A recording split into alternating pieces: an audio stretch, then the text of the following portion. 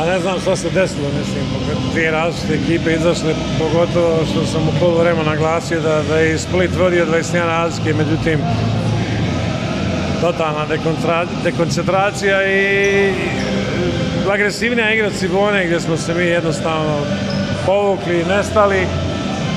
Šteta, kažem, nismo uspjeli izdržati, međutim, agresivnost Cibone izbacila nas totalno iz takve, jednostavno nismo imali odgovora na to i zaslužena pobjeda Cibone, mislim.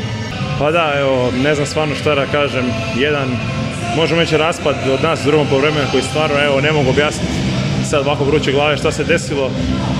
Prvo poluvrijeme stvarno odlična energija, odlična obrana, potpuno suprotnost možemo reći u drugom i zato je rezultat kakav je na kraju.